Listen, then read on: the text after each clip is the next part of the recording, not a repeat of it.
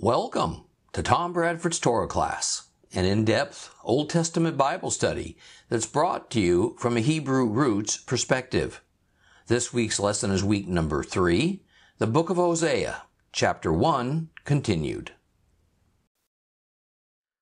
Okay, we're going to review last week's lesson a little more extensively than I'll typically do throughout our study of Hosea. And this is because I introduced you to some Hebraic concepts that are crucial for proper and, a revealing understanding of the prophet's words. And appropriately, the review I most want to concentrate on is the word.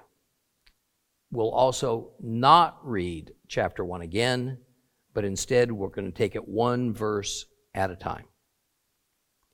Now, we spent much time with trying to resurrect what the biblical Hebrew sense of the word meant, because it represents a complex concept. And it's not so easy for those who have been raised up in the church, even in the synagogue, or even as Bible students, including Bible college students, to grasp. Is it because it's just too hard to understand? No.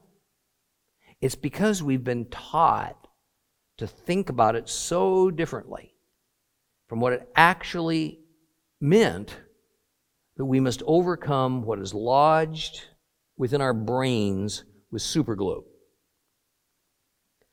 I want to first give credit where credit's due. Much of what I'm going to explain to you comes primarily from the superior research of Karen Armstrong and Stephen Service and a few other scholars who also contributed to bringing this matter to our attention. The concept we're going to review concerns the Hebrew word dabar, which is usually translated as the word, or at other times when it's used in conjunction with the phrase the word of God, it's meant as a proper noun. That is, it's the name, it's the title of something. The biblical term the word describes an event or an action of God that also presents itself as being caused by a living manifestation of God. Now, don't overthink this. This is the same thing that can be said of the Holy Spirit. The Holy Spirit is also a living but invisible, mostly intangible manifestation of God that often precipitates events or actions or thoughts within us. The challenge for us is to understand this concept of the word is mainly because of the standard everyday use of the English terms words and writings. We see the term writings as consisting of a series of words to form sentences and paragraphs and even chapters of text, which of course is all true. However, biblically, that's not how it works. Words and writings are not essentially the same things in the Bible. Now, let's try to make contemporary Hebrew scholars out of you. When the biblical Hebrew speaks of writing and texts, there are a few different Hebrew words that are used. Some of them include katab, miktah, and sefer. And we can also probably throw megillah in there as well among the more common words that are used. In the New Testament, the Greek words used for writing and for texts are grapho, gramma, and biblos. However, in Hebrew, the term used the vast majority of time for the word is dabar. So the term dabar is quite set apart from the typical words for text and writings. In fact, the term debar occurs more than 2,400 times in the Old Testament. That's a lot. Interestingly, the excellent King James Bible translators used more than 100 different English terms to translate the various forms of debar. So the highly complex and spiritual nature of the word debar becomes nearly opaque to the Bible's readers. Now, I have little doubt that there was no intent to obscure, but rather it was out of not understanding Hebrew literature, and Hebrew culture sufficiently that this happened. Now, in Hebrew biblical writing, the key to understanding what I'm trying to explain is that in our Gentile English-speaking minds, words are thought of as written symbols formed from an alphabet. But in both Hebrew and Greek, the term words are only rarely references to texts and writings. Okay? In fact, in the Bible, words from God were not about speech that was to be written down as texts. Rather, they mostly described actions or events that were brought about by God. And the living manifestation of these actions, what Christianity might call a person of God, is the mysterious, the Word. Now, I've spoken, especially in my extensive study in the book of Matthew, about how the term wisdom, how it's used, how it's meant biblically. Because in modern Western terms, wisdom merely means to have the quality of having experience and knowledge and good judgment. Wisdom. But among the Hebrews and in the Bible, wisdom was referring to a living entity. A living entity. Wisdom was seen as divine. It was seen as an actual manifestation, a person, if you would, of God. So the concept of the Word operates similarly. This is why I caution severely on the adopting of the Trinity doctrine as it's commonly understood within most branches of Christianity. That is, God is a strict triunity. The doctrine is that He is one, but at the same time He consists of three: the Father, the Son, and the Holy Spirit. In the various Trinity doctrines, there's not just one, adopted by various denominations. Generally, the idea is that whatever manifestation of God we might read about in the Bible, or that may exist, the sum total that is possible of those manifestations is three and only three. Thus, when we read of an action or event that is connected with God, we are to ask ourselves, which of those three caused that action to occur? Was it the Father? Was it the Son? Or was it the Holy Spirit? Therefore, for instance, when we read of that divine fire cloud that led Israel through the wilderness, we must accept that it was actually one of those three. When we read of the angel of the Lord, it could have only been one of those three.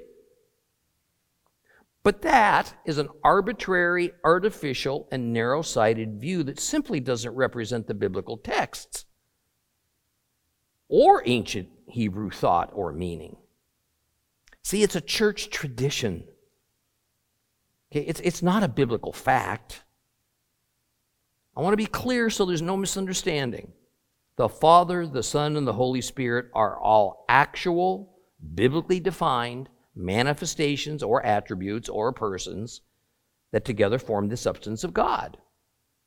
I'm saying that the Bible describes even more manifestations or attributes or persons of God than only those three. The word debar is another one. Mysterious? It passes any argument of reason or science? Yes. But the nature of God cannot be weighed or measured. Now, I could probably speak entirely on this subject for a couple of full lessons, but I'm going to have mercy. The point is that we need to understand the actual nature of the term debar, the word, as it pertains to the opening words of the book of Hosea, and not what has been traditionally understood. And to remind you, the opening words are, "This is the word," the debar, "of Adonai that came to Hosea the son of Beeri." So we're being told that a divine entity named the word of Adonai, actually it's the word of Jehovah, literally, sprang into action and made his presence known to Hosea.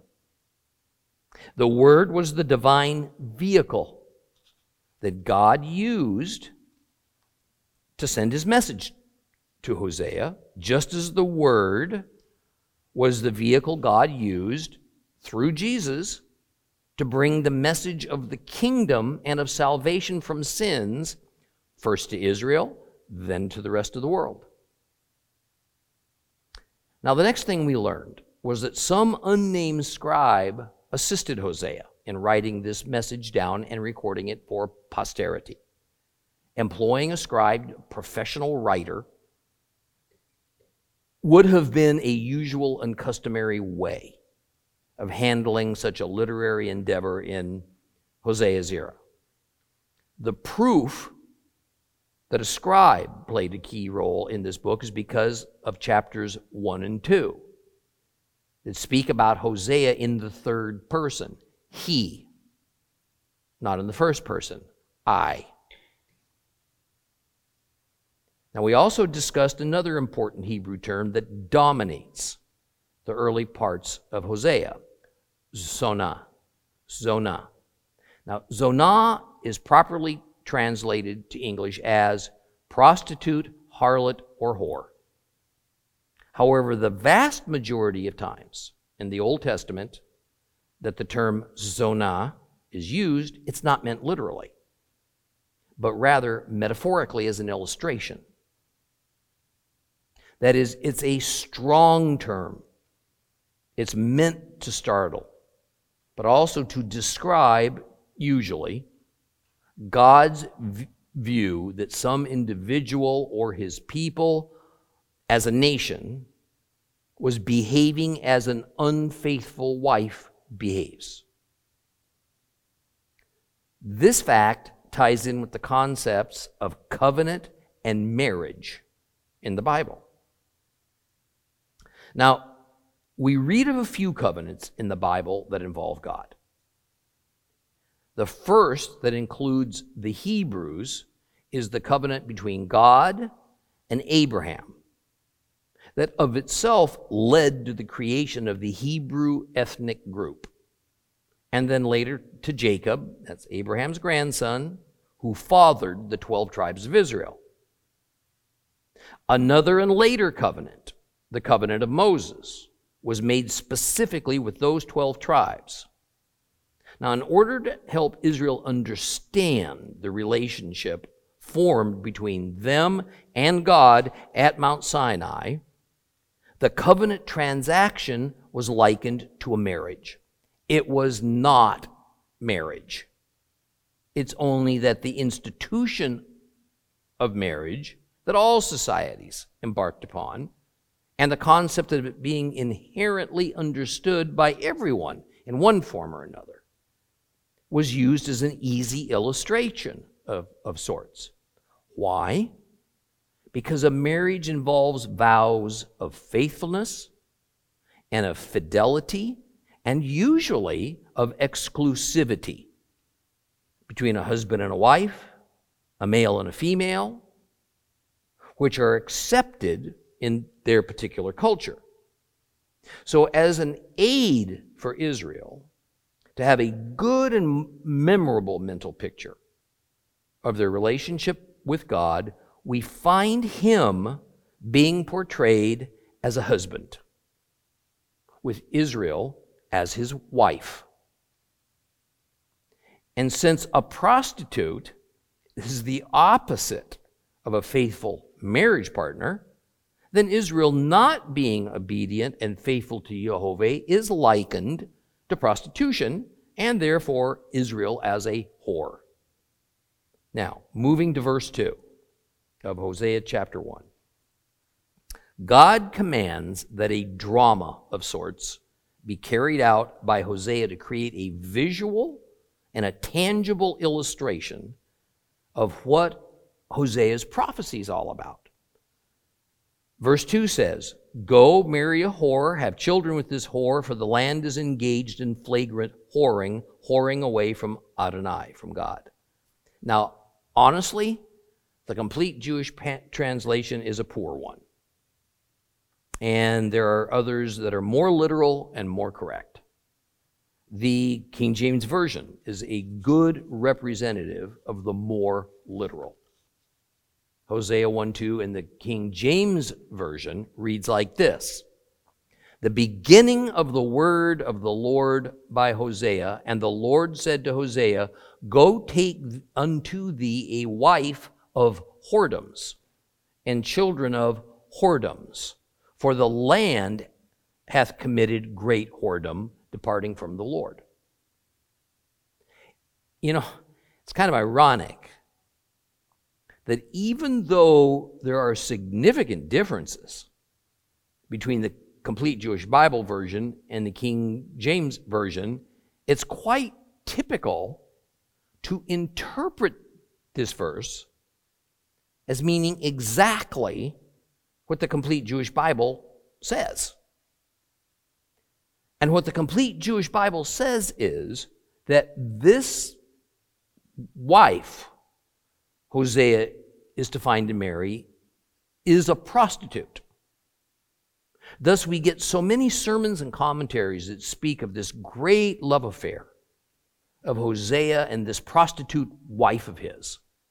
And in mercy, Hosea essentially overlooks this prostitute's profession, marries her, loves her despite it all, and they are all wrong. This marriage single purpose is to educate Hosea to understand God's will in a most graphic way. She is not a whore.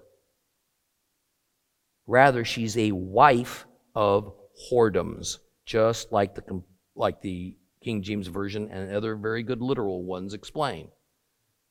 See, this is a Hebrew idiom for the purpose of illustration. And as I explained, it is in nearly every case of prostitution in the Old Testament, it's an idiom and it's a metaphor.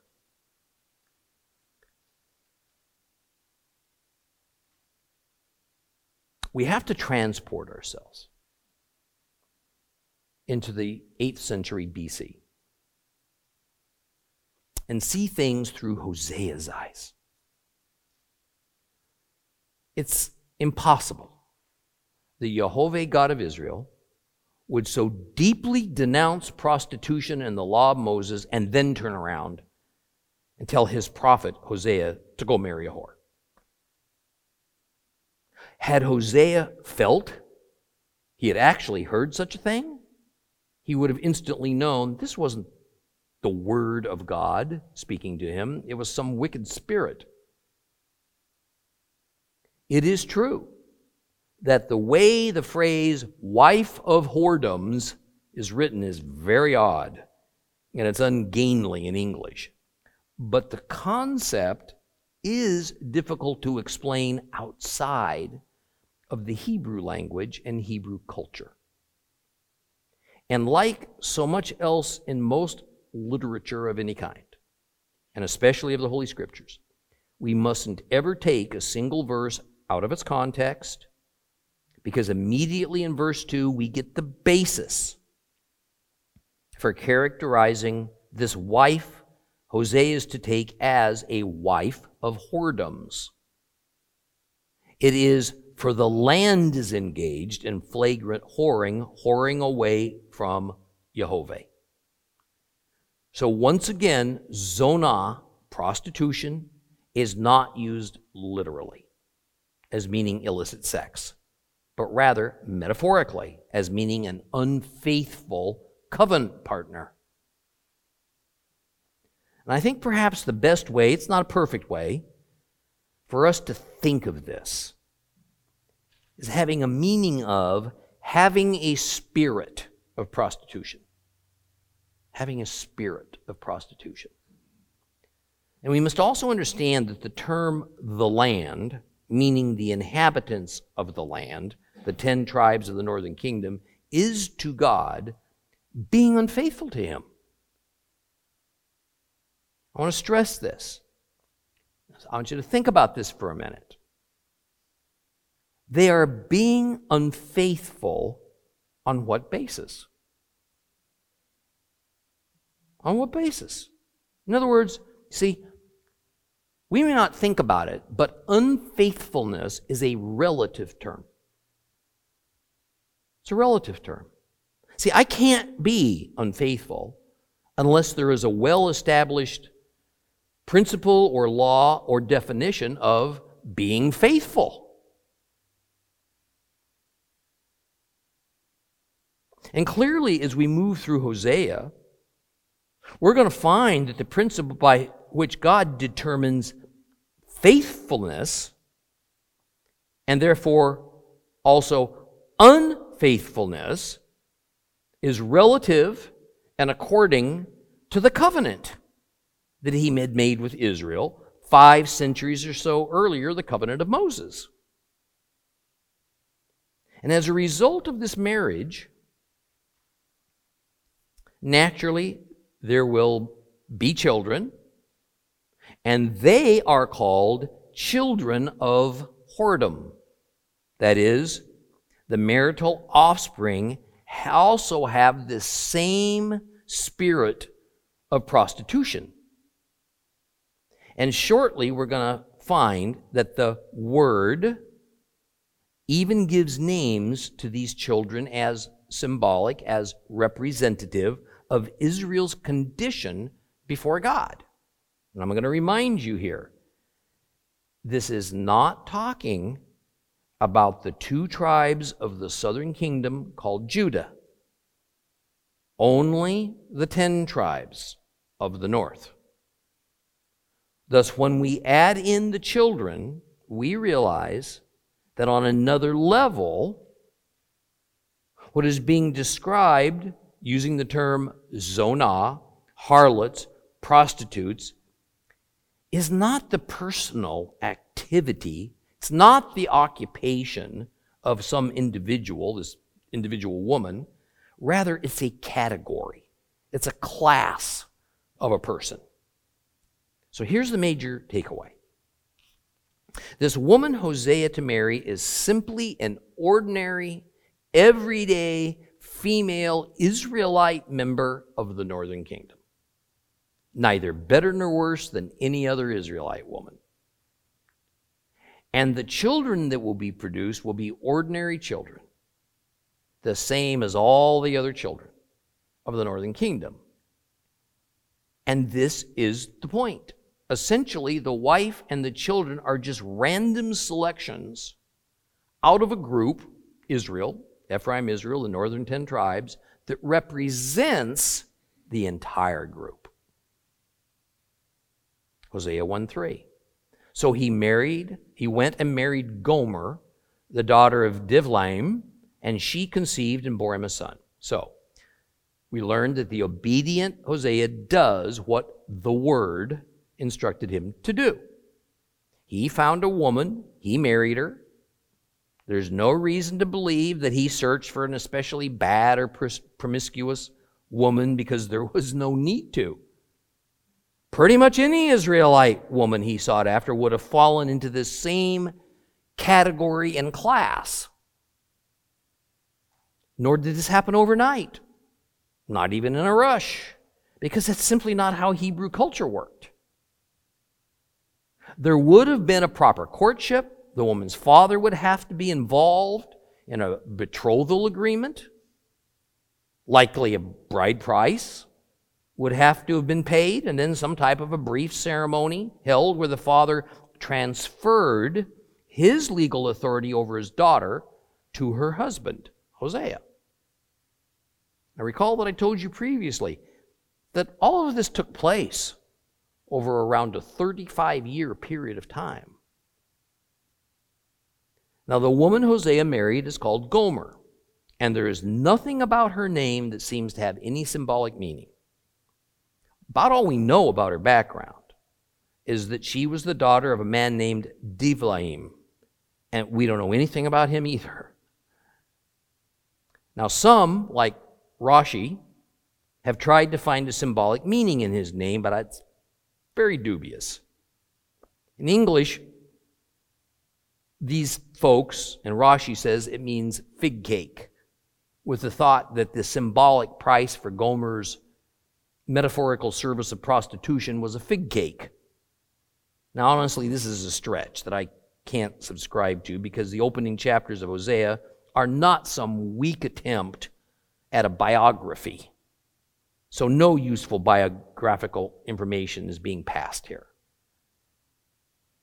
Now, this hasn't stopped several commentators from trying to construct a biography out of sheer speculation, but I'm not going to waste your time with my own attempt to construct one that can't be any better.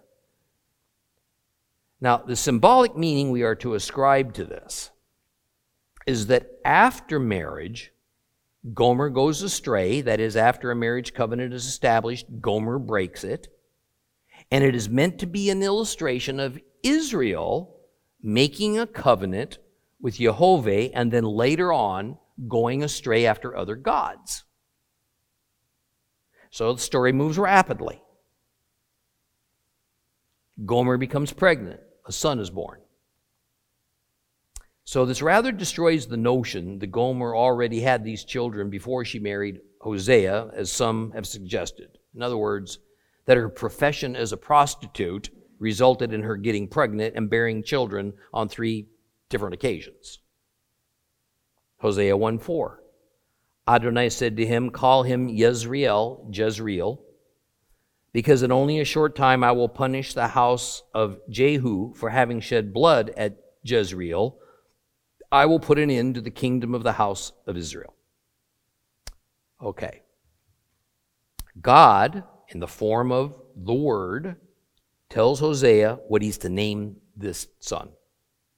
The name is actually part of the message that is being sent to the northern kingdom through Hosea. It is symbolic, but it refers also to something that actually occurred, and it would occur again in a different way. So, as yet another reminder from our previous lesson, symbolic doesn't mean something didn't also happen in actuality. Hosea actually married a woman named Gomer.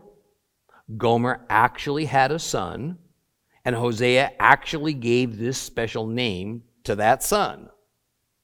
And the name in Hebrew is Yisrael. It means El, God, sows. This name is actually an omen of fertility and blessing. However, as it's meant here, it's being used to recall something terrible that happened in the historical past. Yisrael, in English we're more used to hearing it as Jezreel, is more familiar to us as the name of a place called the Jezreel Valley in Israel. Indeed, it was a breadbasket, still is, for Israel due to its flat and well-watered and fertile soil. In its basic form then, the name given to Hosea's son was one of blessing. However, God used it to remember a place of murder. And this goes back to the infamous son of King Omri, whose name was Ahav. King Ahav married the equally infamous Jezebel. It was at the city of Jezreel that Jezebel arranged to murder a fellow named Naboth. And the story can be found in 1 Kings chapter 21, and it is worth reading in order to explain why God had Hosea's son named as he did. So, open your Bibles, please, to 1 Kings chapter 21, and we're going to read the whole chapter. That's 1 Kings chapter 21.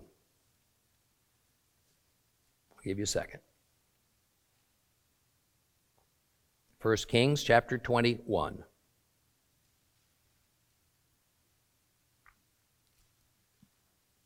Okay.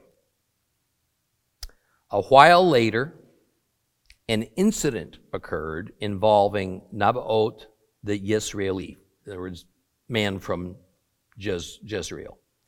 He owned a vineyard in Jezreel, right next to the palace of Ahav, king of Shamron, king of Samaria. Ahav spoke to Naboth, and he said, "Give me your vineyard, so that I can have it as my vegetable garden, because it's close to my palace. Now, in exchange, I'll give you a better vineyard, or if you prefer, I'll just give you its monetary value." But Naboth said to Ahav, "Adonai forbid that I should give you my ancestral heritage." Ahav went home resentful, depressed at what Naboth the Yisraeli, the man from Jezreel, had said to him, since he had said, "I won't give you my ancestral heritage." And he lay down on his bed, and he turned his face away, and he refused to eat. Sound like a little kid?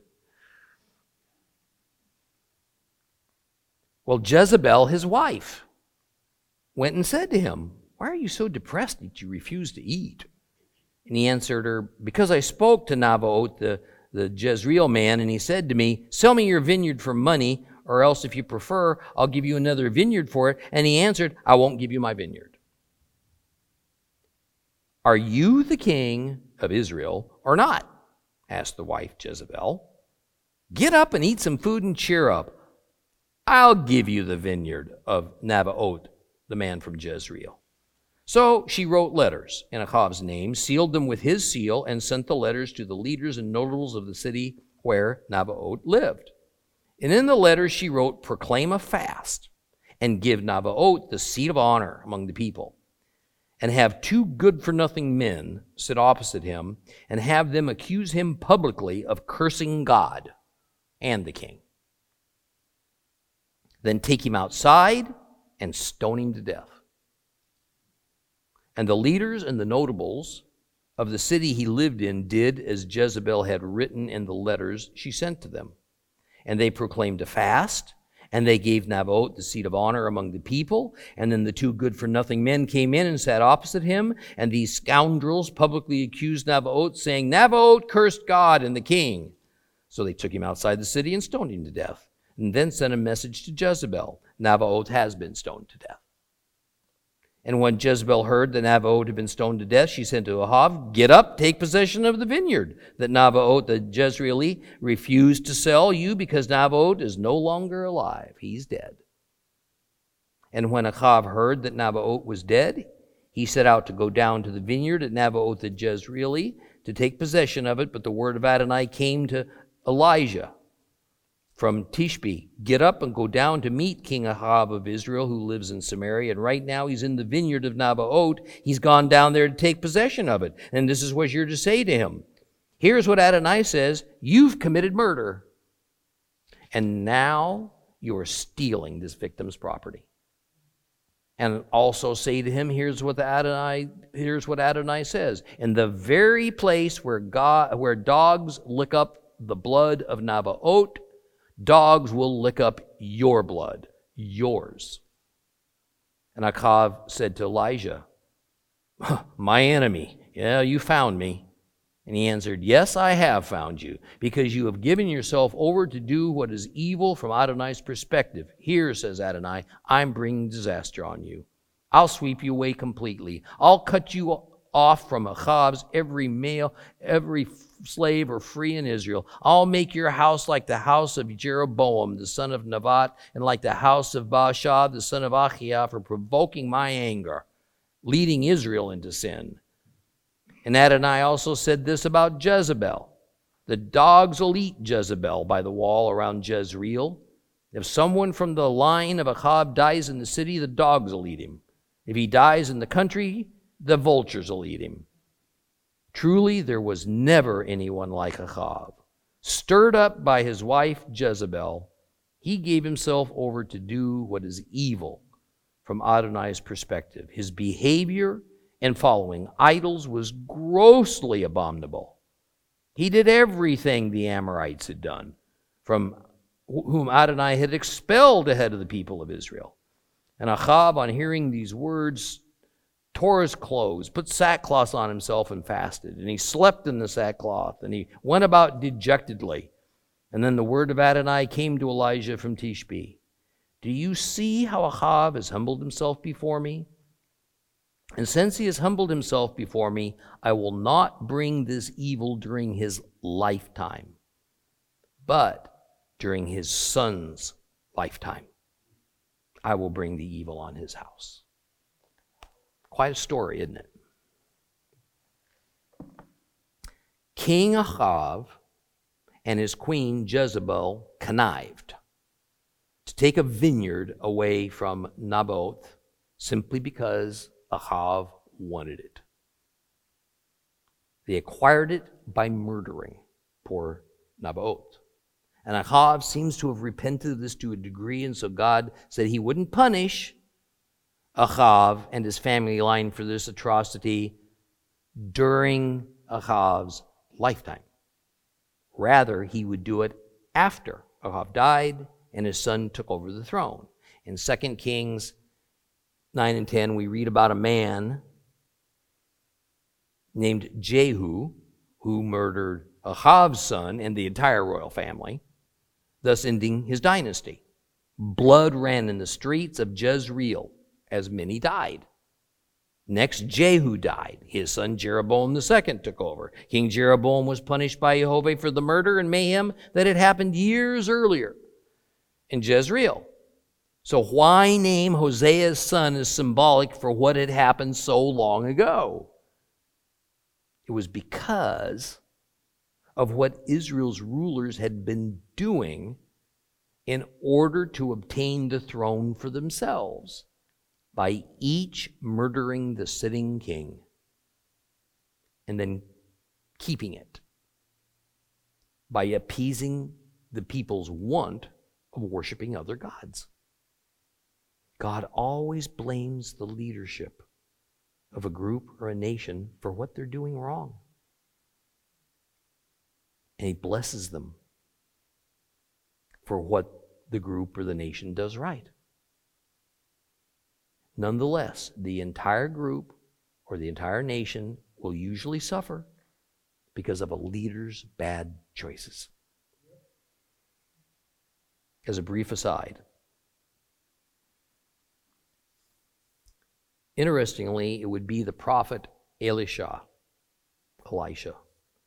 that instigated Jehu's bloody overthrow of the dynasty of Omri. Jehu is sometimes depicted as a good reformer of a corrupt and evil line of Israelite kings, but it was a relative good. God used Jehu to kill off Omri's dynasty in what was a sort of final straw incident when Achav had Naboth killed. Later, God killed off Jehu's dynasty after his son Jeroboam II died. See, what we see throughout the Bible is that God will use mankind's propensity for evil against even his own people in order to punish them. Supernatural punishments like Sodom and Gomorrah, those are rare, very rare. Instead, God uses humans to bring about his discipline, and as we look around us in this chaotic period of history, in the 21st century, we must assume this is still happening today. Now, as I mentioned in our introduction to Hosea, Hosea began to prophesy during the reign of King Jeroboam II. This is why we read in verse 4 that God will punish the house of Jehu, that is, Jehu's dynasty, so it had not yet happened. But that's not all. One dynasty after another, one king after another was murdered by the next. What each did not know in their personal lust for power was that soon this would end as God said it would in the last half of verse 4. I will put an end to the kingdom of the house of Israel. Forget dynasties. Forget dynasties. Israel itself would soon no longer exist. Hosea 1:5. When that day comes, I will break the bow of Israel in the Jezreel valley. To break a bow means to lose a battle militarily. So in the same place that Ahav had Naboth murdered, and where the horrific destruction of the Omri dynasty by Jehu occurred, same place, at one of the most fruitful and blessed pieces of ground in the northern kingdom, Israel would fight a battle against a foreign invader, and they would lose. They would lose not only a battle, they would lose their land, even their right to live there. The kingdom of Assyria would be that invading enemy, and they would deport those conquered 10 tribes of Israel to far-flung locations all over Asia and North Africa. Hosea 1:6. She conceived again and bore a daughter. And Adonai said to him, name her Lo Ruchma, unpitied, for I will no longer have pity on the house of Israel. By no means will I forgive them. Well, so now the story continues to pick up speed, as we're told that Gomer gave Hosea yet another child, this one a daughter. And while the son was given a name that actually was kind of nice,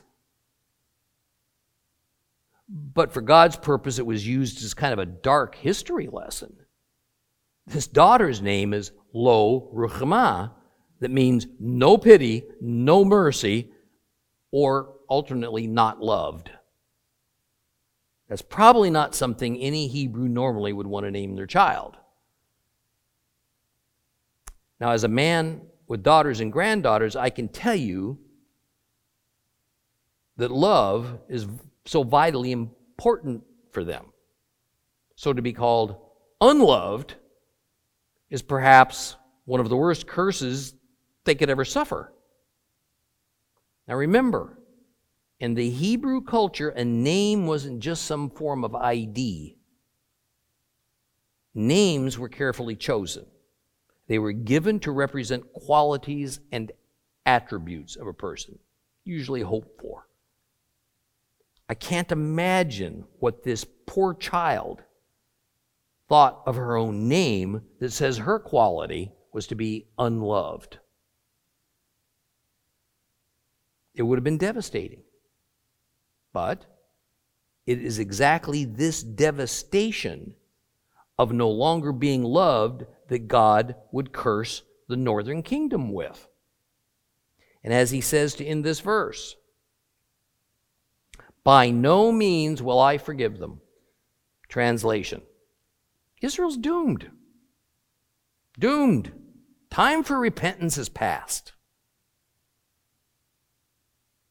There is some line in the sand that lay out there. Even for God's people, that when it's crossed, God takes action. Where's that line? I don't know. But I do know it's there. No amount of pleading with him, no amount of promises to change were going to forestall what was going to happen to Israel. Were they still good and faithful? Were there still good and faithful God worshipers sprinkled among those 10 tribes that had not taken up worshiping other gods? Of course. Hosea himself was one of them. What was going to happen was not individual by individual, but rather corporately. So all, righteous or wicked, all who resided in the north were going to suffer. Now, Hosea is so much more than just a history lesson. It's necessary that we as God's believers understand how this same scenario may affect us or our immediate posterity. As evil keeps rising and it begins to finally overrun this planet, as the Bible says it surely will, and wars and deprivations on a scale we have yet to see break out, this is not God's direct wrath. It will be a global punishment, but not a global wrath. See, there's a difference. Israel was not going to suffer God's supernatural wrath. They weren't going to be punished like Sodom and Gomorrah. Volcanoes weren't going to explode. Meteors weren't going to fall from the sky and rain down on them all at God's command. Rather, God would simply step back. God would just simply stop blessing Israel with protection. And like a matador sidestepping a charging bull, he would simply allow Assyria to have their wicked way with Israel. And when the Bible speaks of end times tribulation, it is speaking of essentially the same thing. It's not God sending his supernatural wrath yet. Rather, he will just step back. He will allow the wickedness of the worldwide population to suffer at the hands of the most evil men ever to live and rule. I'll say this plainly. The so-called tribulation so often spoke about among Christians will not be an event of God's wrath. It will simply be a time of men's evil running rampant without the restraining power of the Lord. Why then, if there is not one thing Israel can do about holding off God from allowing Israel to be smashed and conquered and exiled and in this way suffer punishment, why is the Word telling Hosea all about it? Is Jehovah just rubbing Israel's face in it, so to speak? No. It's meant to warn those who have the ears to hear.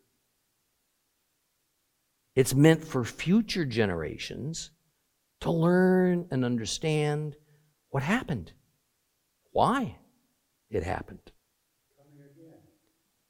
What is the expectation of the warned? First, to repent. Second, to prepare. Therefore, I call upon us all to take a long look, not just at our individual lives, but also the character of the national society in which we live, perhaps even our various social associations, and honestly evaluate them. I mean, do you or they reflect biblically defined godliness? Or might you or they reflect the kind of church-created, man-made definition of godliness that pleases people and follows social trends? Or might you or they reflect no kind of godliness whatsoever? In all these cases, confession and repentance, while called for, is not going to stave off the inevitable. But on an individual level, during this soon coming period of unprecedented tribulation, you each, as individuals, can have eternal spiritual safety. Spiritual safety. So, should we be wise and prepare for what the period of tremendous tribulations will inflict upon us all without exception? Should we do that? I mean, could it happen soon? Could it happen tomorrow? Has not the COVID pandemic, as well as near global level catastrophes of the past, shown us how the seemingly improbable can arrive in an instant? Now, I refer to preparing in practical ways, as opposed to digging underground bunkers. Common sense driven, not fear driven, not panic driven. Securing food, savings, shelter, safety. An alternative energy source might be important in this day and age. There's so much we can all do to help and protect our families and our friends and even ourselves to survive.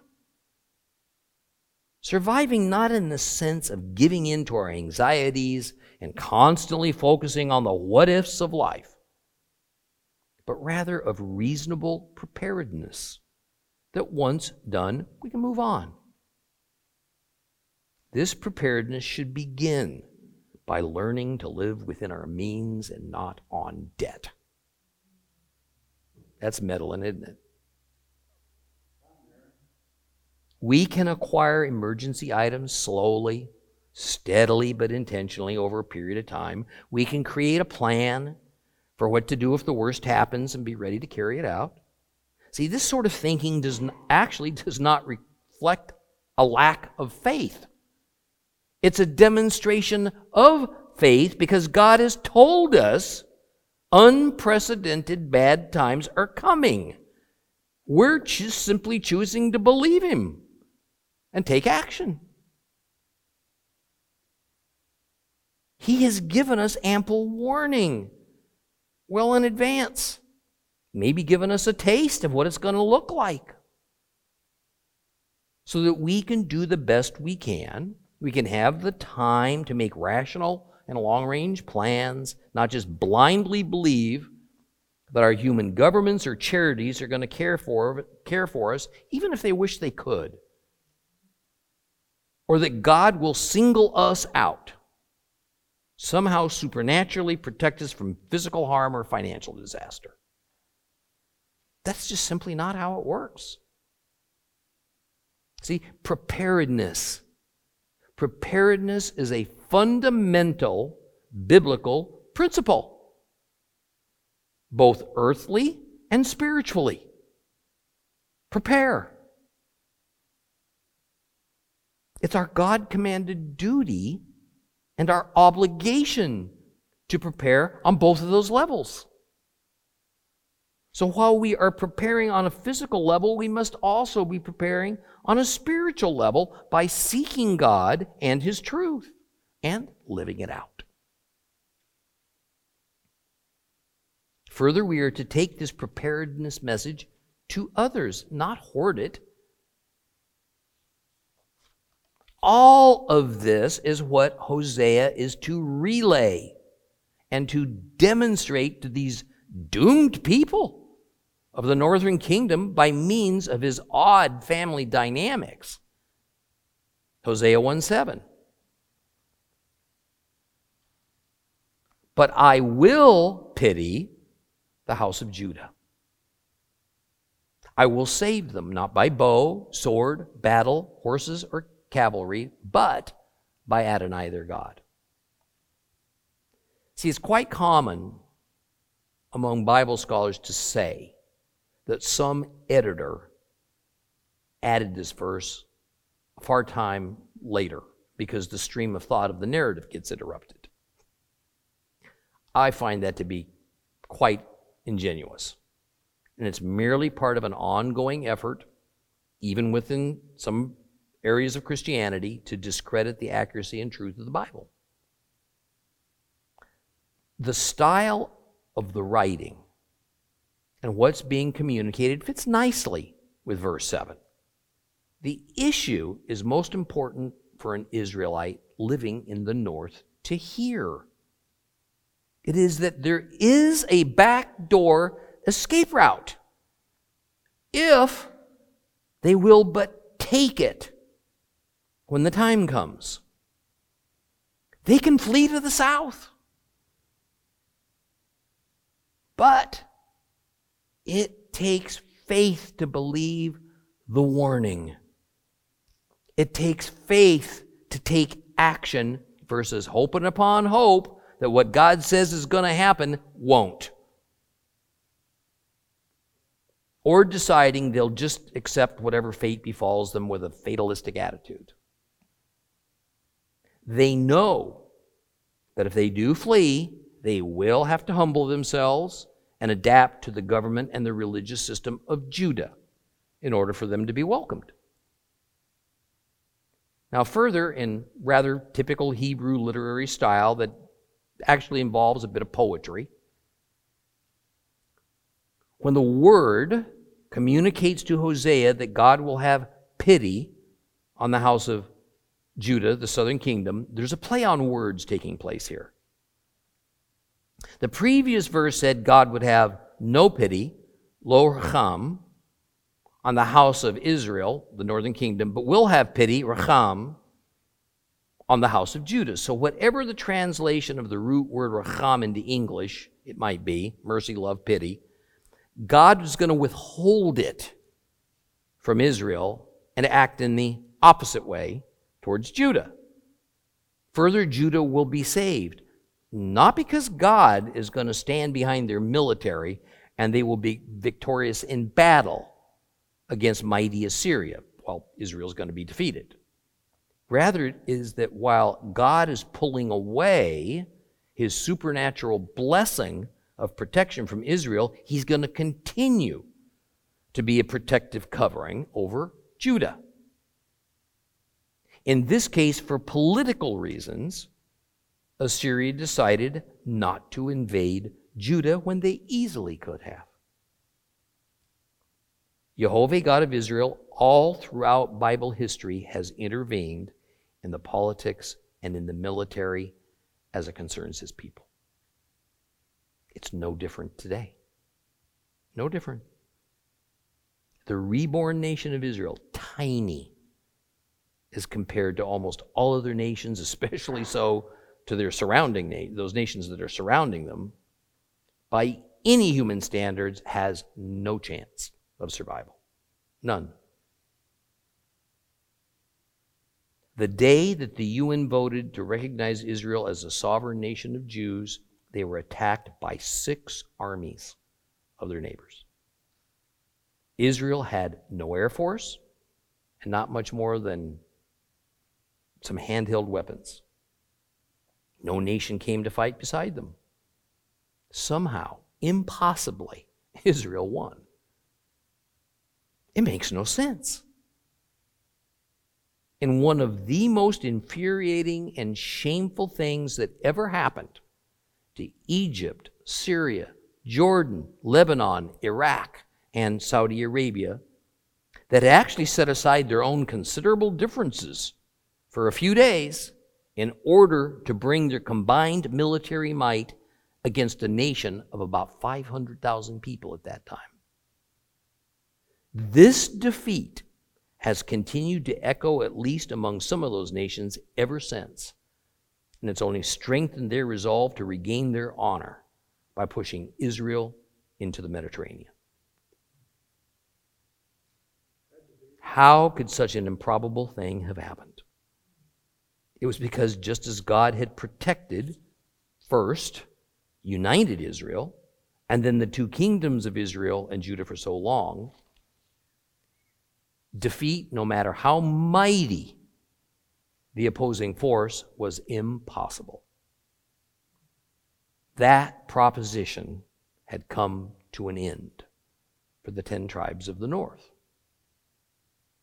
But about 130 years later, the same would happen for Judah, and now the entire nation of Israel, all 12 tribes, would disappear from the world's landscape for 2,500 years. So, Hosea with Gomer has now fathered a son and a daughter. Next, another son will be born, and God's living message to the northern kingdom will have been given according to the names of each of these children. And that's what we'll open up with next time.